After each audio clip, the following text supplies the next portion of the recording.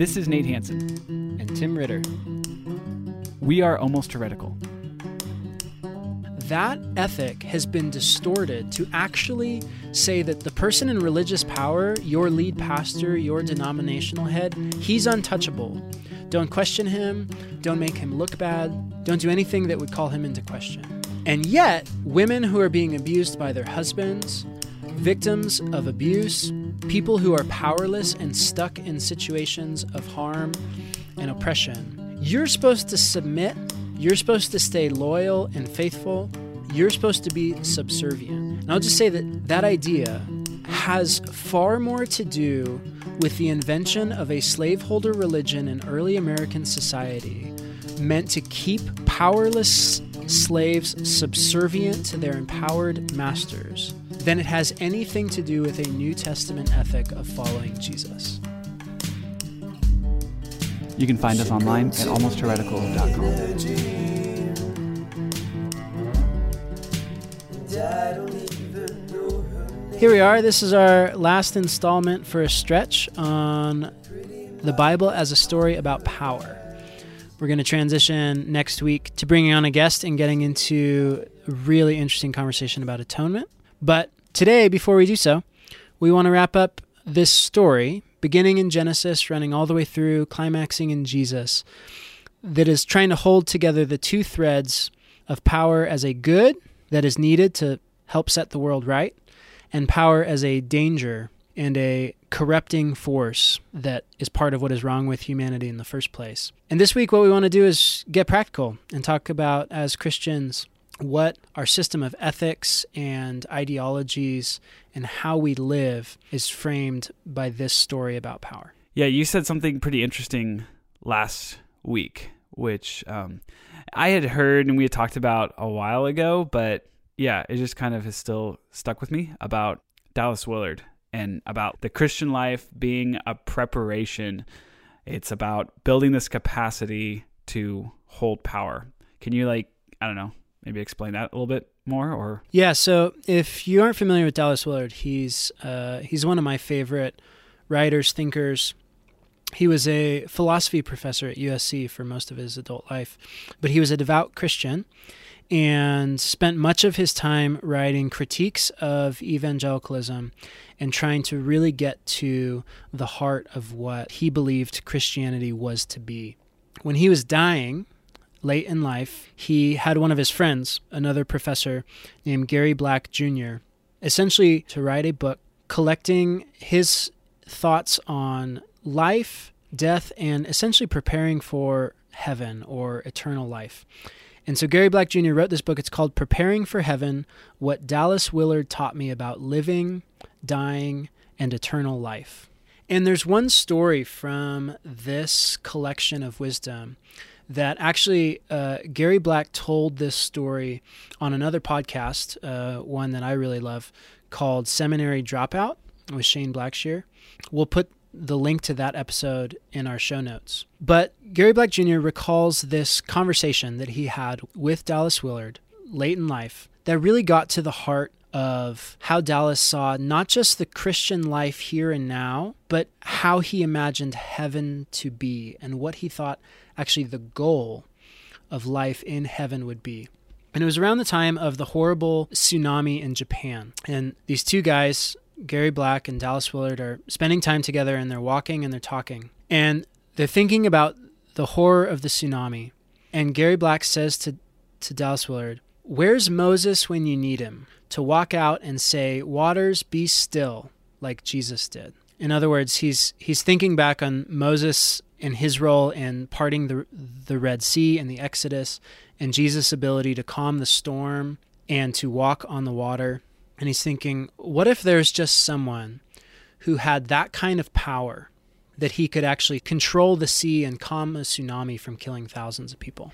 And the way Gary Black Jr. tells the story is Dallas kind of paused, stopped walking, looked at him, and did this kind of like guru Yoda moment. And he said, "Interesting, Gary.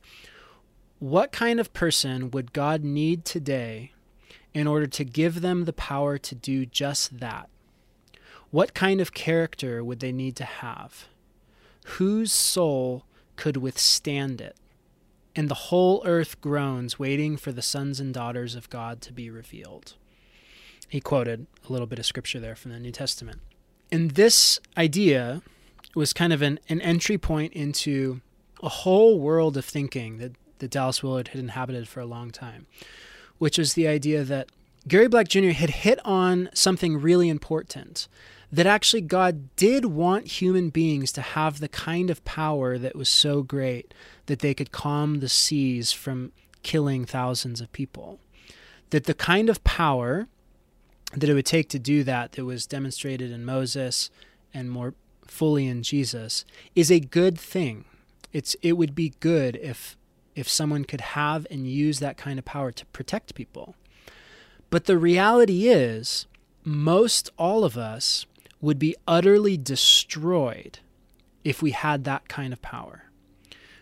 That if we were actually given the ability to control physics and control massive events in human history, that not only would we destroy ourselves with it, but we would destroy others.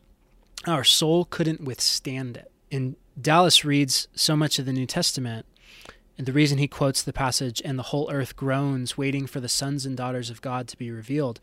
He reads that passage as saying, the whole earth is actually waiting for the kind of human beings who are actually ready and prepared to handle that kind of power.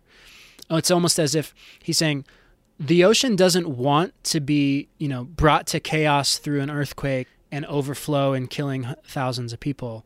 The ocean itself wants someone who could keep it tame and keep it under control. The ocean itself wants someone who has this kind of power. The reality is, it's us, it's our inability to handle this power that is the problem.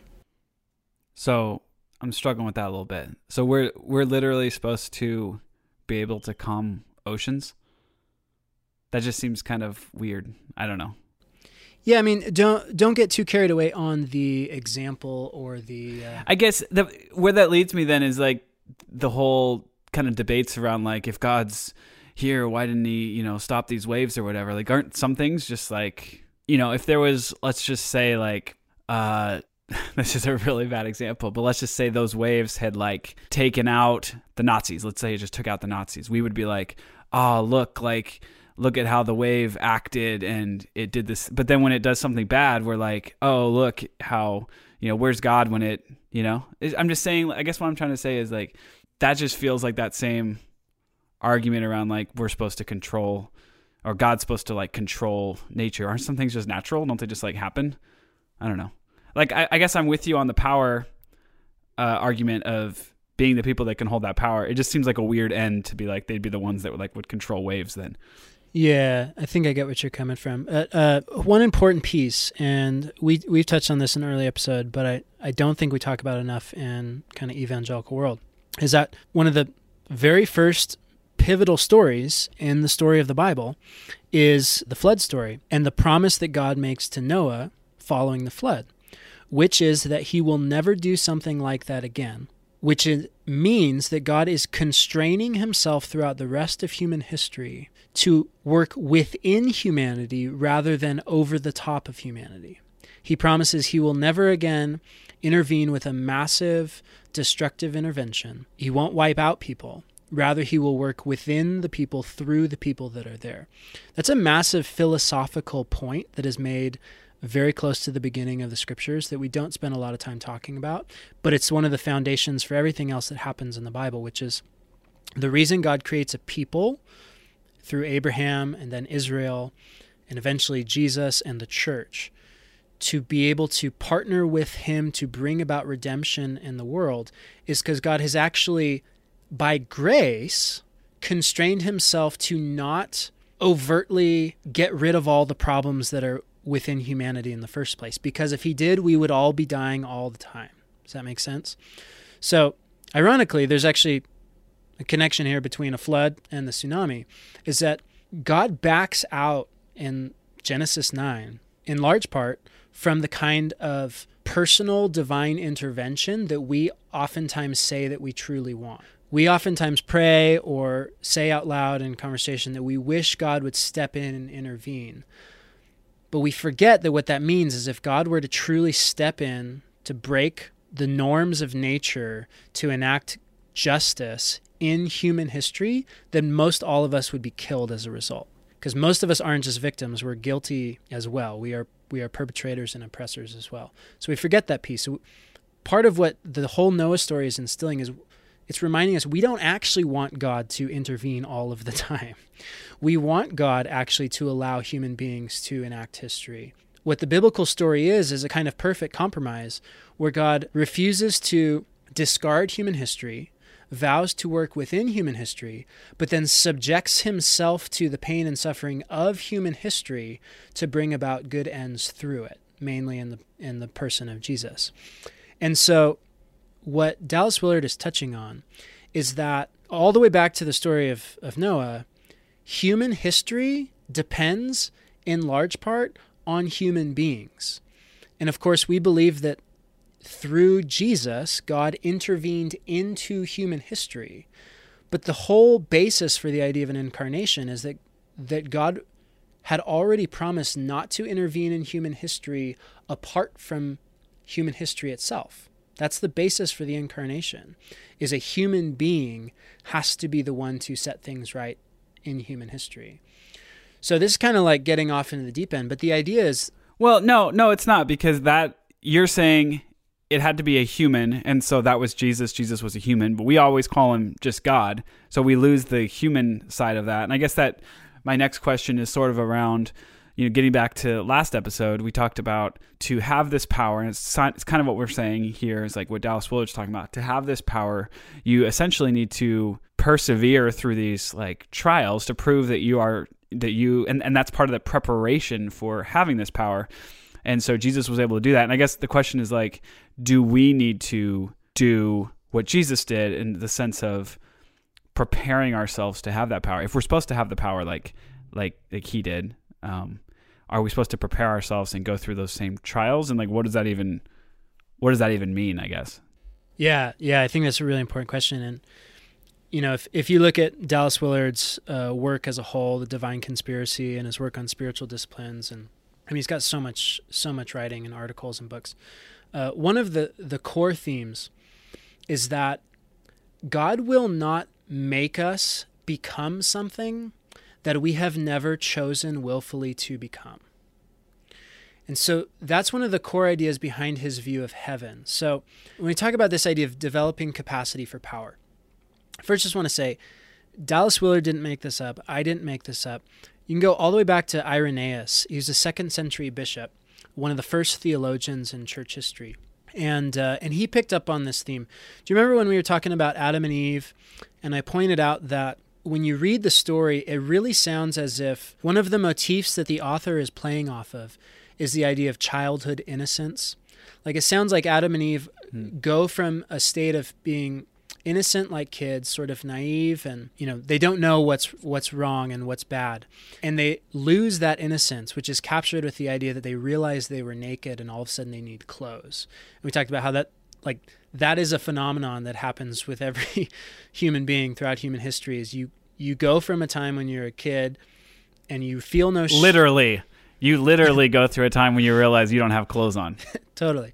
So literally almost 2,000 years ago, Irenaeus, he developed an idea that Adam and Eve were essentially children and that the trajectory of human history was to mature to the point of ruling over angels. So remember, we mentioned a verse in 1 Corinthians 6. It's 1 Corinthians 6:3, where Paul says to the church, "Don't you know that we will judge angels?" And he's using that in reference to a dispute going on between two different Christians. And the idea here is that in the end game is great power. We've talked about this before. We'll keep talking about this. The end game is great power, but the beginning, to Irenaeus, it's similar to Dallas Willard's idea. The beginning is a kind of childlike immaturity or childish immaturity. And the scope of human history is parallel to the scope of each human life, which is the development of a more mature capacity for self-leadership and responsible governance. And so to Irenaeus, the purpose of Jesus' incarnation wasn't just to forgive sin, but to offer a model of the fully mature human, enable humanity to become more like him. So this is where you see Jesus is a second Adam. The first Adam was immature, and the second Adam, the new model human, and the beginning of the human rulership project, is a mature human. He's the mature example of what we are all to be. And so Irenaeus believed in this kind of progressive divinization of humanity that would go on forever, where we go from being like a naive child to being like God in our wisdom, maturity, and our capacity to handle power. And that's exactly what Dallas Willard is hitting on.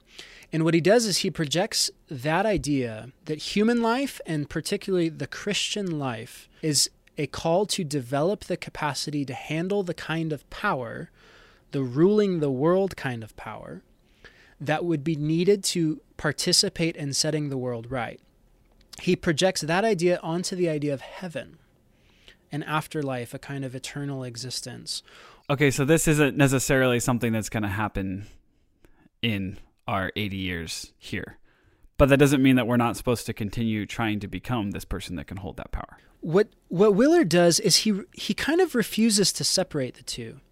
And he says, listen, if you have shown in all of your actions, your choices, your behaviors, that you truly don't want something, in your entire existence in this life, you have proven that you don't want to become something or you don't want to accomplish something, why would you ever think that heaven would be God making you do that thing? And he refuses to separate the idea of a heaven where we're with God and are finally able to become what we've always wanted to become, finally able to become what we were always meant to be. He refuses to separate that idea from what we actually truly desire to do and be. And so his point is, listen, if we actually desire to be and become the kind of people who, like Christ, can handle ultimate power and use it only for good on behalf of other people, then God will surely bring that about in us. But if we are the kind of people who actually don't want that at all, and who either want to hold on to power to use it for our own good, or don't want to participate in a process of transformation whatsoever, why in the world would we think that God would someday perform a magic trick, in the language of, I think, both Willard and Gary Black Jr., a cosmic car wash that would just magically change us from who we've always been and who we've always wanted to be to somehow then become who God wants us to be? Hey Brian, do you know anyone that was once a teenage fundamentalist? Oh, Troy, you know that I was, because you and I have a podcast called I Was a Teenage Fundamentalist. I did know that. But you know what I find myself asking these days? No, I don't, but I think you're going to tell me. What about all those things that church gave us definite answers for? What are we supposed to think about all those things now? Well, funnily enough, that's what we're doing for Season 5 of I Was a Teenage Fundamentalist. Ooh, Brian, I sense the Lord at work here. He works in mysterious ways. And we are going to unpack these things. We're going to find out what we do think about them now. So tune in to Season 5 of I Was a Teenage Fundamentalist, the official podcast for the Azusa Street Revival. I'm not quite sure that's true, but it is available wherever you get your podcasts.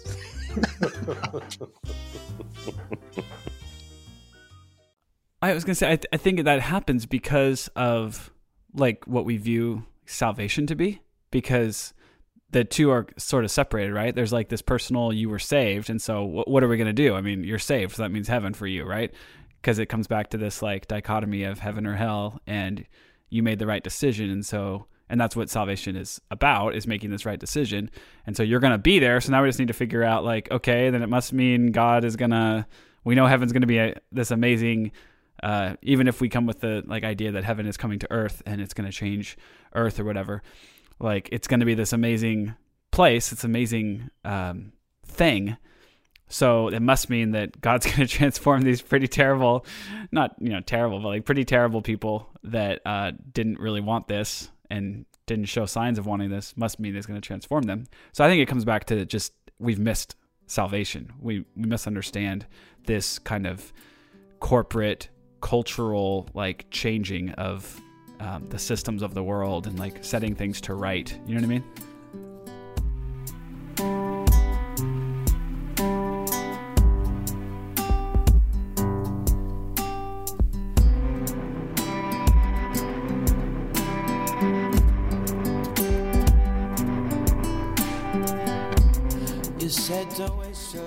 Yeah, totally. And so, I mean, we're talking about Dallas Willard here because he has a particular idea of salvation and the Christian life in terms of power. But listen, his main point is something that everybody needs to hear, which is we cannot separate a Christian idea of salvation from what it is we actually truly desire. If we don't actually, right now, in this moment, in this life, desire, at least in part, at least in a flawed form, to be and become and do what salvation is, then we're fooling ourselves to think that we are somehow inheritors of that same salvation. So we've been talking about power, and we touched on how there's this great misconstrual of the gospel that it's equally, universally good news for everybody. And we've tried to diminish the power dynamics at play. We've tried to diminish the justice at play in salvation, in God's work in the world. But do you remember wee little Zacchaeus? Little guy has to climb up in the tree to see Jesus. I remember him. And there's this story that stands out to me, and I feel like I wish we talked about it more. It's in Luke chapter 19. This little guy, Zacchaeus, wants to see Jesus, but he's short and he can't see over the crowd, so he runs ahead and he climbs a tree so he can see Jesus coming from a ways away. And Jesus sees him and says, "Zacchaeus, come down immediately. I must stay at your house." And this guy, Zacchaeus, is the chief tax collector. And what that means is he is one of the chief traitors in Jewish society who has partnered with the Roman Empire to take advantage of his own people to rob them of their money. He was wealthy, it says, because of his betrayal as a tax collector working for the Romans. Give me a modern day example. Perhaps a closer example is, imagine, say you're Polish and you're living in Poland in a time where Nazi Germany has occupied Poland. You have been invaded by a foreign government and a foreign army. And one of your neighbors, Polish neighbors, goes and works for the Nazi government to come collect the last little bits of your belongings and hands most of them over to the government, to the Nazis, but keeps bit for himself and becomes essentially not only a functioning Nazi, but a wealthy functioning Nazi because of what he's stolen from the oppressed poor. So you can imagine how you feel if you're a Polish victim to that neighbor. But Jesus says he must stay at his house. And so there's all this drama because he's staying with this sinner, this traitor. But then it says, it doesn't say how this happened or whether there's a conversation that occurred or what convicted Zacchaeus. It just says, but Zacchaeus stood up and said to the Lord, "Look, Lord, here and now I give half of my possessions to the poor, and if I cheated anybody out of anything, I will pay back 4 times the amount." So what does he do? He not just confesses that he's been a greedy crook. He doesn't just repent and say he's not going to do it anymore. He pays restitution. He actually takes upon himself the cost of making things right. He gives half of his stuff to the poor and promises to pay back, not just pay back his victims, but pay back 4 times the amount that he stole from his victims. In other words, he's giving restitution plus some, plus for the damages. And how does Jesus respond? He says to him, "Today salvation has come to this house, because this man too is a son of Abraham. For the Son of Man came to seek and save the lost." So there's a picture here where it's actually very similar to the story of the rich young ruler.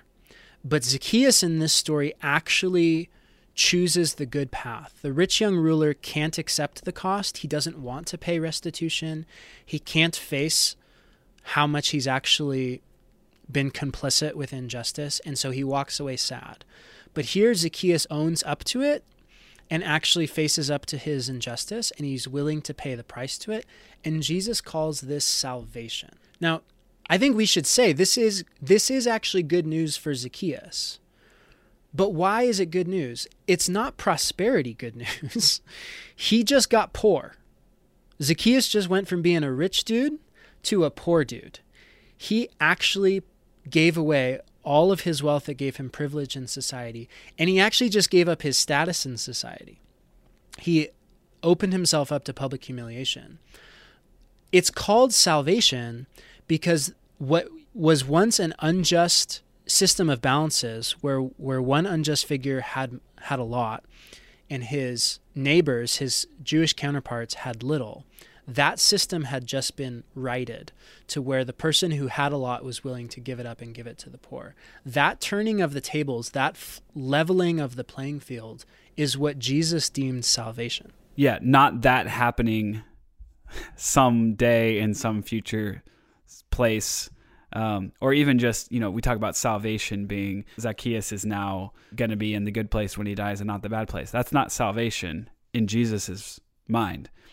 It was the leveling of the playing fields now. It was the righting the wrong and actually changing the world and the systems of the world and politics now. That was correcting and changing that. So my question, though, is how do you know if you're Zacchaeus or if you're the, I was going to say, or if you're the one that's getting screwed by Zacchaeus.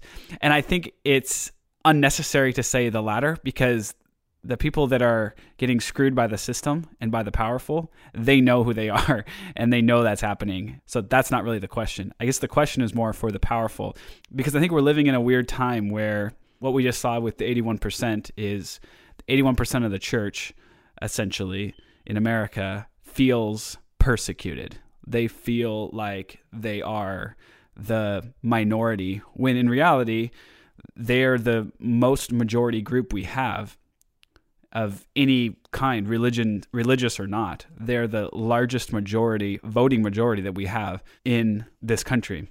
But you heard things around the time of the election that really made it seem like they thought that their way of life was being threatened and that, their morals and their convictions were being threatened and needed to fight back for those things. And so how do we fix this when the powerful don't realize they're the powerful? Yeah, I think that's so much of the question. Andy Crouch, who's a really sharp thinker and writer, he wrote a book years back called Playing God, and it's about power. One of the main points in his book, he talks about the idea of mapping power. And he says both the powerless and the powerful can be blind to the power that they are holding, and that blindness to power inevitably causes problems. If we are blind to the power that we have, we neglect both the good that we are capable of doing, and I think more significantly, we are blind to all of the danger, all of the negative that we are capable of doing because of that power. And one of the universal rules of social dynamics is that the more power one has, the more blinded one becomes to his power. I remember there's an article early on in Trump's presidency that was coming from a social science standpoint, connecting the dots between Trump's life of power. I mean, long before he was president, he's been a very powerful figure. He's been habituated to being the most powerful man in the room for decades. It connected that with his apparent lack of basic human empathy. I mean, I don't know if you just saw it, but just this last week, Trump had a meeting with some of the students from the Parkland shooting in Florida, and it was a meeting about the safety in schools and gun control.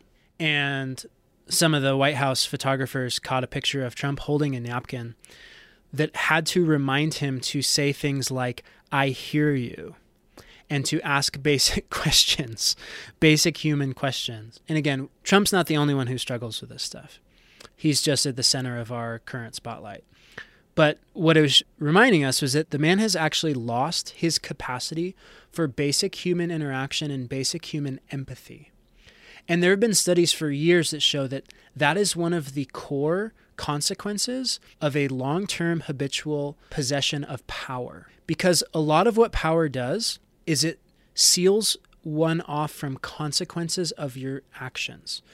So Trump has lived a kind of life, and so many other people out there like Trump who have had the kind of power that he has had, have lived a kind of life where you can be rude, you can cut someone off, you can be a jerk to someone in a meeting, and because you're the most powerful person in that room, you never really have to face any consequences for that behavior. You're essentially invulnerable to what most human beings are highly vulnerable to, which is that if we don't treat people well or treat people the way they want to be treated, we're going to suffer from it. When you have tons and tons of social power, you are essentially immune to that natural consequence. And one of the psychological results is that because you become immune to the consequences, the ways that people will react to your behavior, you become less and less empathetic to the ways that your behavior actually affects other people. And you can actually get to the point where you have lost the capacity for basic empathy whatsoever. And this is just one example of the way that the possession of great power actually does have a truly corrupting force on individuals. But it's especially corrupting for those that either don't recognize or refuse to acknowledge how much power they have. There have been examples throughout history of people who had great power, but admitted it and recognized it and therefore wanted to steward it as best as they could. But when what we do is we refuse to admit the power we have, even if we're not someone like Trump, even if we're just a normal, everyday person who has, say, power over their kids or power over a coworker in the workplace or a little bit of social power that you can gain and muster on social media, if we refuse to acknowledge in all these various situations the ways that we have power and the ways that that power allows us to interact with others in ways that could be detrimental, the psychological reality is that will begin to erode our character. So give me like a practical example. It was helpful last week when you shared your personal experiences with like even just like the prayer circle at church, right? And having to be, I remember that feeling of like, oh, I need to close this thing because I'm supposed to like be the leader here. And if I let, it's just like, it's these little voices in your head, even, but then there's like other ones just with, talking over other people or so give me like, I don't know, give us like some practical examples, I guess. Yeah, totally. So, at risk of embarrassing myself, I'll share a story of my own where I learned this the hard way.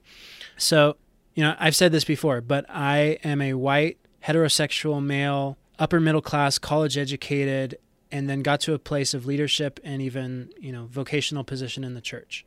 All of those figures mean that especially in church world, in Christian circles, I held and still continue to hold in some sense an immense amount of power. But I didn't used to think in these terms. And so there was a stretch where I was leading a small group, like a Christian community group, Bible study, where we'd meet weekly, and a great group of people. And but I was clearly the leader.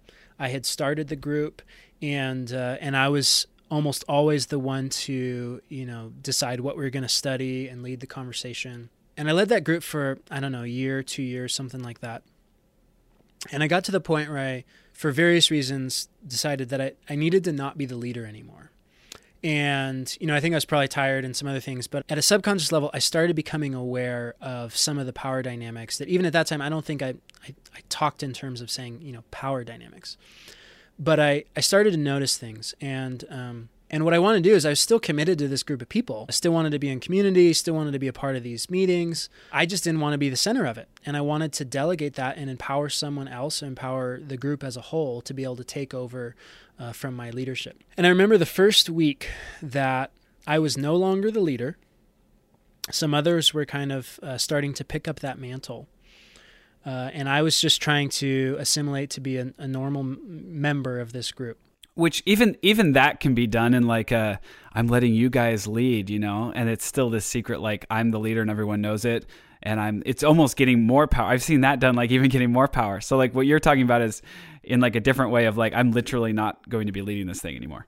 Yeah, totally. I mean, there's so many different nuanced ways that these things can play out. Looking back on it, I think I was actually pretty good about really wanting to give up that mantle. I think I really did want to pass the power on to others.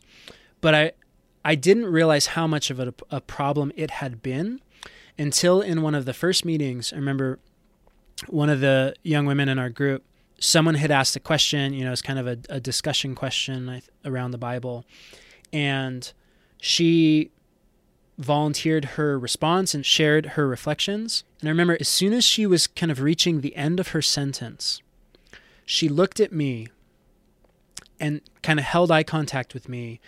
And I remember thinking in that moment, oh no, I'm not the leader of this group. I'm just trying to be another member of this group. But I have somehow established over the past year or so that I am the authority, and this young woman was looking to me for approval. Because I had so solidified myself as the one, with the biblical answer on things, or, the theological expert in the room, that she was not free to share her own response without looking to me to essentially gain consent and approval as the recognized authority in the room. Even though that was no longer, my position, even if whether or not it ever was. To her, I had established a social dynamic so thoroughly that she was not free to communicate her own feelings apart from my perceived authority. And that set me off on this whole journey, honestly, of realizing, wow, okay, I wasn't there in that group to gain power over this group of people, at least not consciously. Looking back, I realized, oh yeah, actually, having the religious power to gain respect from people by seeming like the smart guy in the room, that's a really tempting thing to do, and I think I gave into that quite a bit. But that wasn't overtly why I started the group. I was doing this because I thought it was a good thing to do, to love people, and the good Christian thing. But I had realized afterwards I had completely dismissed and ignored the massive power differential in that group. And because I had ignored it, and I had refused to recognize that I had positioned myself in a place where I had way more power than anyone in the room, because I had done that, I therefore hadn't done anything to counteract that power differential. So over the last few years, I've realized, okay, I can recognize there are many rooms that I step into where I still have the most authority in that room. But if I sit there and I recognize it, and I admit that I have a lot of authority. Some of this authority I'm really tempted to hold on to. Some of it I don't want to hold on to at all. But I recognize that that's the reality. A whole new world of opportunity opens up to me, which is I actually have the opportunity to give away this power. I actually have the opportunity to pass power to others in this space through various techniques and strategies, which we can get into. But it's actually possible to relinquish power and give away social power. It's not possible at all accidentally. This is never something that will accidentally happen. If we just basically allow natural forces to run their gamut, we will all be trying to be the most powerful person we can possibly be in every given situation. This has to be an intentional countercultural effort to give away what is, you could say it this way, rightfully ours, at least in the social stratosphere that we're living in. We can hold on to it if we want to, for better or for worse. But there is the possibility that we could give it away.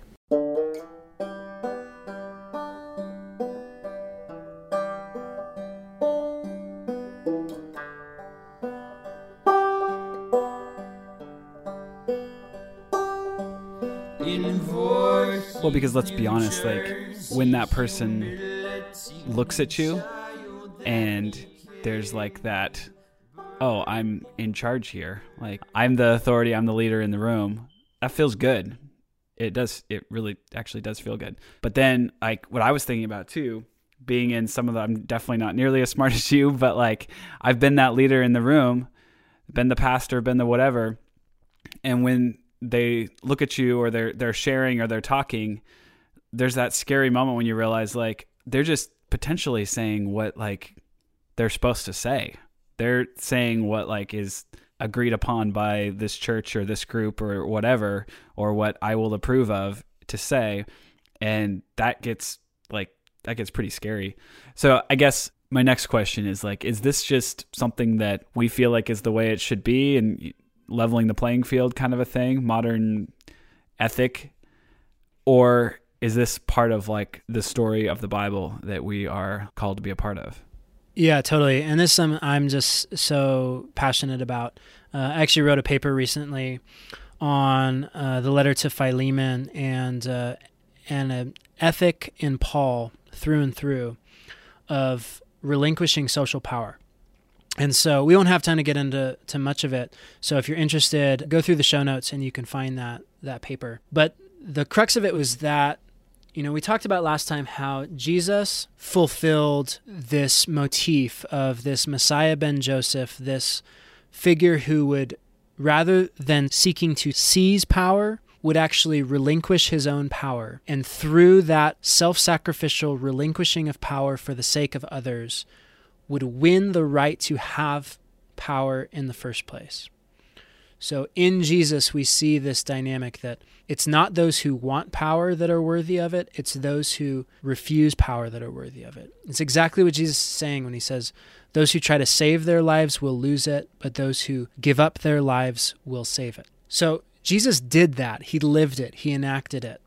And there's just a natural, logical, ethical response that we should follow Christ's example. How does that save your life, though? So this is a longer question, and it's playing with time a little bit.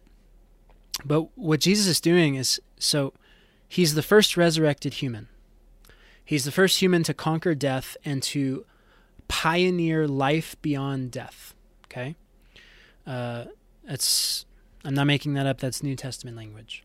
Remember when I said the reason I think there's a value in distinguishing these two Messiah figures before we lump them together is that there's an A and then B ordering to things. Jesus said, I'm going to do the Joseph thing. I'm going to give up my life. I'm going to refuse to defend myself. And I'm going to prove that I have zero addiction to power whatsoever. And then, only afterwards, subsequent to that proof, will I be granted all the power in the kingdom. Okay? That A and then B is absolutely essential to Christianity. What Jesus is saying is that this life here and now is mostly A. It's mostly an opportunity to suffer well. We mostly, especially the Jews under the Roman Empire, will have very little power in this life. And actually, Jesus' message here applies to most people throughout most history. I mean, think about the African-American slaves. For generations, they had no legitimate hope of power in this society. Their only hope was to suffer well, with dignity, with honor, and in the next life, in eternity, they would be granted glory in response to their suffering. They would be vindicated over their slaveholders as the truly righteous ones who would then be given the power that their slaveholders were wrongfully trying to claim in the first place, and that the slaveholders would lose in eternity, the slaves would gain. The idea was, for most people, this life is mostly suffering. That's not how it's intended to be. That's just reality. That is just nature for most people. What Jesus was saying was that it's not those who have power now who will inherit eternal life. It's actually those who are willing to accept their powerlessness, not as a matter of fate, but as a matter of hope and faith and obedience. And we'll get into what this actually looks like in a second, because it's not just submission and subservience. But to those who are willing to give up and lay down their power now, they would be given all power in the life to come. That's truly at the heart of Christian theology. You look at the book of Revelation, that's the main theme in the book of Revelation, written to a group of people who are suffering immensely. You look at the letters to the churches, what's the one idea that is repeated through every one of the letters to the churches? It's, if you persevere, the assumption is you are suffering. You are being oppressed. You are powerless. If you persevere, then you will be granted the opportunity to reign with Christ. If you do A now, B will be given to you later. And the implication is that if you try to do B now at the expense of other people, you will not be given B later. You will not be given power in this life and power in the next. I think the problem comes in, and this is my whole life essentially, is I don't know what to do with those verses because I am the powerful. And if you're, middle class, if you're white, if you're a man, if you're straight, you are the powerful. And this has been the case for a few hundred years in this country. And so I think what ended up happening was that theologies developed because we didn't know what to do with having the power and also wanting to be like on God's side. We developed theologies that included ourselves in those that were quote unquote saved, whatever that means. And this is where any study of slavery in America, you have the slaveholders essentially using their theology to enact more oppression against those that were enslaved. So I feel like what has changed now is that no person holding that theology today that still says the powerful can be saved somehow without giving up their power, no one holding that today would agree with slavery or endorse that. But the theology hasn't necessarily changed, right? So like the theology is the same, and that's what concerns me is, and this is where we start getting into atonement and things like that. It feels like the theology, the things that we're believing at the top of the stream, there's the stream again, haven't changed. We're just saying, well, we're not going to do slavery at the end anymore. We're not going to, that one's bad, but we're doing it in other ways now, right? Yeah, I mean, we're going to do a deeper dive a few weeks down the road on the history of the church and how we got here, especially in evangelicalism. But it's worth stopping just to point out, as you said, Nate, right here, that the history of America and American Christianity, which is the history of white evangelicalism, is that certain interpretations of the Christian story and Christian ethics were invented specifically to support the institution of slavery. They were invented by the so-called theologians and so-called pastors of early America as a tool to reinforce the status quo of imported Africans. And one of the central ways that this occurred was basically the creation of a theology of saving souls. If you've ever encountered Charles Spurgeon's Soul Winner or any of that language, it's still ripe today. I mean, Billy Graham's funeral just happened today. If there's one theological idea that marked Billy Graham's life and his ministry, it was the theology of saving souls, not bodies and not persons, but souls. And that idea literally goes back to the early decades of American society built on slavery. And it was an invention created specifically in order to create a religion of the docile, a religion that would make slaves subservient and submissive to their masters. And so what it was a separation of systems and politics from souls. So Christianity was about saving souls and had nothing to say with systems and politics and ways of arranging people and bodies. And so what it meant, therefore, was that a slave could be saved in the sense that his soul would now go to heaven rather than hell, and that the slave's reaction to that salvation was meant to be one of grateful submission. I think one of the most important books I've read in a long time is called Stamped from the Beginning, The Definitive History of Racist Ideas in America by Ibram Kendi.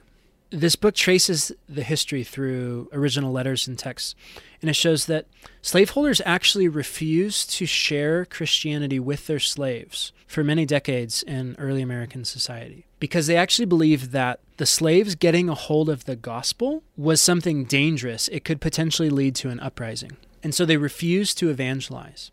And it wasn't until the invention of an interpretation of Christianity, which limited salvation to the salvation of souls in a kind of afterlife existence that didn't affect this life here and now, that slaveholders actually got together and agreed, listen, this actually not only won't be dangerous, this will be one of the best tools we have to maintaining our power over the slaves. So there was this turn of events where slaveholders started evangelizing their slaves, they wanted as many of them to buy into this interpretation of Christianity as possible, because it actually led to the docile subservience of slaves. Now, of course, there are all sorts of exceptions to this, and many of the slaves saw right through this scheme. But the idea is so important because it is the grandfather of the evangelical theology that most of us have grown up in today. And the entire basis was creating an interpretation of Jesus and specifically the atonement that reinforced an idea that the powerless should submit to the powerful, and the powerful should maintain their power in society, that status quo should be protected. This was the beginning of what still exists today, is the evangelical right in American society holding on to the status quo, the thing to be conserved, as the Christian ideal, that somehow the gospel is reinforcing essentially the white man's power in society. This is part of our history, is part of our evangelical roots. And part of what I'm so passionate about getting back to the Bible is that this is actually completely antithetical to Paul's ethics of power.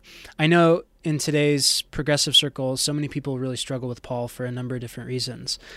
But it's worth saying that Paul actually is one of the best antidotes we know of today to the kind of power dynamics and abuse of power that we see in the church and in culture and all around us. You know, I think some of the things you said were pretty blatant and would be easy to see and say like, oh yeah, that's wrong. I don't want to be part of that.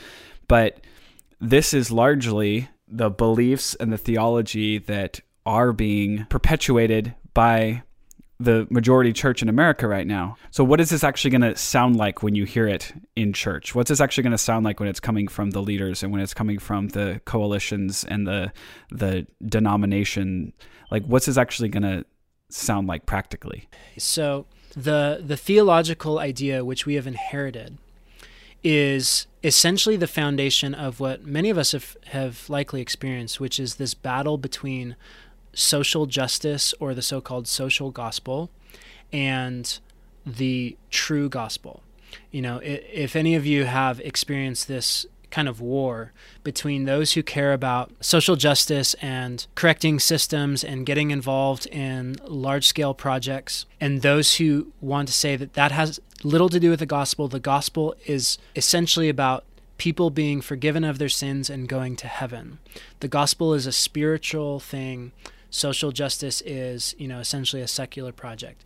That entire argument is literally the grandchild of slaveholder religion. That entire battle is a construct that has been manufactured by those who want to create a Christian theology that preserves the status quo of white supremacy.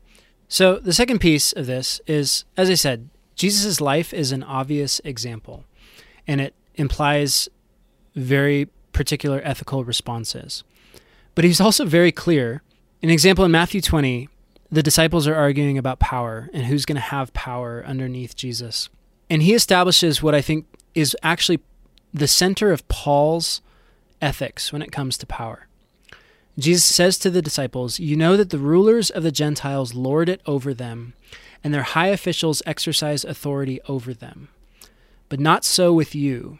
Instead, whoever wants to become great among you must be your servant, and whoever wants to be first must be your slave, just as the Son of Man did not come to be served, but to serve, and to give his life as a ransom for many." So right here, Jesus very clearly uses the example of his life and connects that to a very clear command of an ethical paradigm that is to guide the church. That opposite to the way that the world seeks to have power over others, in the church, to follow Jesus is to seek to give away power and to be under others as an empowerer. And I think what this did, and again, you can read the paper if you want more details on this, what this did is it instilled in Paul a two-way ethic. Just as there have been these two threads that run throughout the entire Bible about power as a positive and power as a negative, Paul has a two-way ethic that applies to the powerful and the powerless. And to the powerful, for example, like Philemon, the slaveholder. Paul very clearly says that if you are not willing to relinquish your power over your slave, who is not your slave, who is actually your brother, and to treat him as an equal, that your faith is actually inactive. Your faith is not working. Essentially, this is Paul's sort of subtle way of saying, if you actually want to hold on to your right to be a slaveholder, you are actually not following Jesus. The call to you as a slaveholder is clear. You have power over another. You need to lay it down. Get rid of it. Give it up. Empower your brother to be your equal. And this runs all the way through all the various dynamics of power. Paul talks to parents in regard to their children, and husbands in regard to their wives, elders in regard to the church, all sorts of different positions. And Paul looks at the person in power, and he essentially applies the same consistent ethic. Your task in following Jesus is to relinquish your social power over others for the good of the community. The problem is that in the history of the church, especially in evangelicalism these days, that ethic has been distorted to actually say that the person in religious power, your lead pastor, your denominational head, he's untouchable. Don't question him.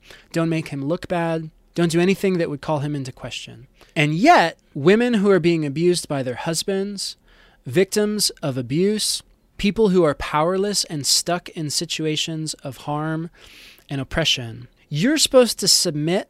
You're supposed to stay loyal and faithful.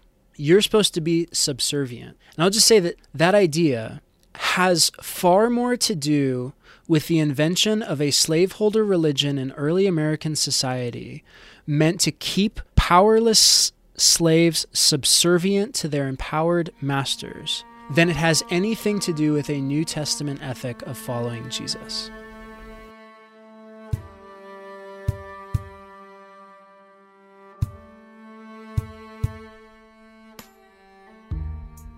And gosh, there's just so much more we could say here, and so much more we will say in future episodes. This stuff is really important to us. But let's just summarize. We're talking about a Christian ethic of power. What it means to follow Jesus is to relinquish our power over others the way that Christ laid down his power. And it is through this choice to give up our power, to empower others, that we not only prove ourselves worthy of holding great power in the future, but we also develop within ourselves the capacity to hold such power without using it for evil. But just as there are two sides to the story about power that runs through the Bible, there are two sides to how this consistent ethic is applied to those who have power and those who are powerless. To those who have power, what it looks like to follow Jesus is what it looked like for the rich young ruler or for Zacchaeus. It is sacrificial. It requires an intentional, willful decision to give away power, and it costs. It hurts. To those who are powerless, to the victimized, the marginalized, the oppressed, the abused, to follow Jesus is not just to lay down and allow yourself to be run over, to be hurt, to be abused. As Paul said to the slaves, if you can gain your freedom, be free. There is a Christian ethic of resistance and a pursuit of liberation. But what it means to follow Jesus within that pursuit is to refuse to use the means of power that are being used against you. It is to refuse to use violence in your pursuit of liberation. In short, it's to refuse to use the mechanisms that your oppressor is using to oppress you. It's this ethic that I think is beautiful and good and works and is worth holding on to, and it's worth going back to the Bible for.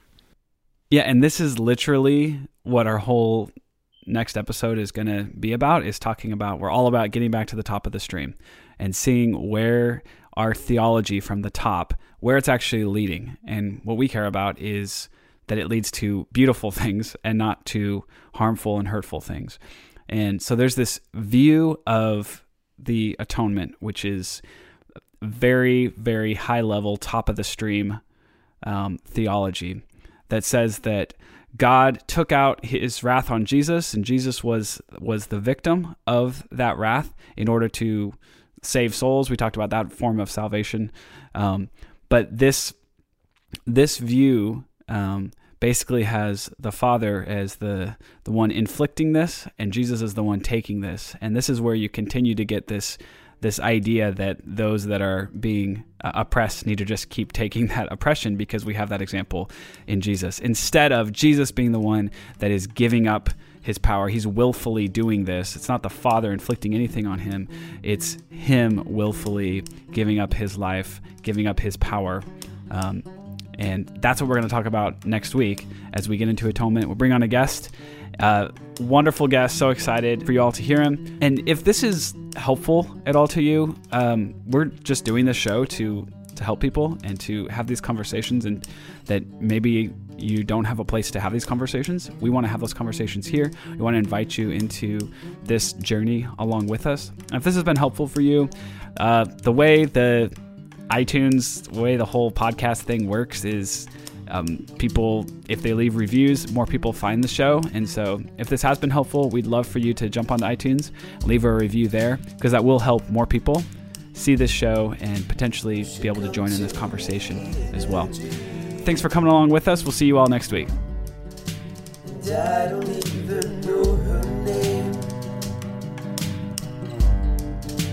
A pretty mark upon her back.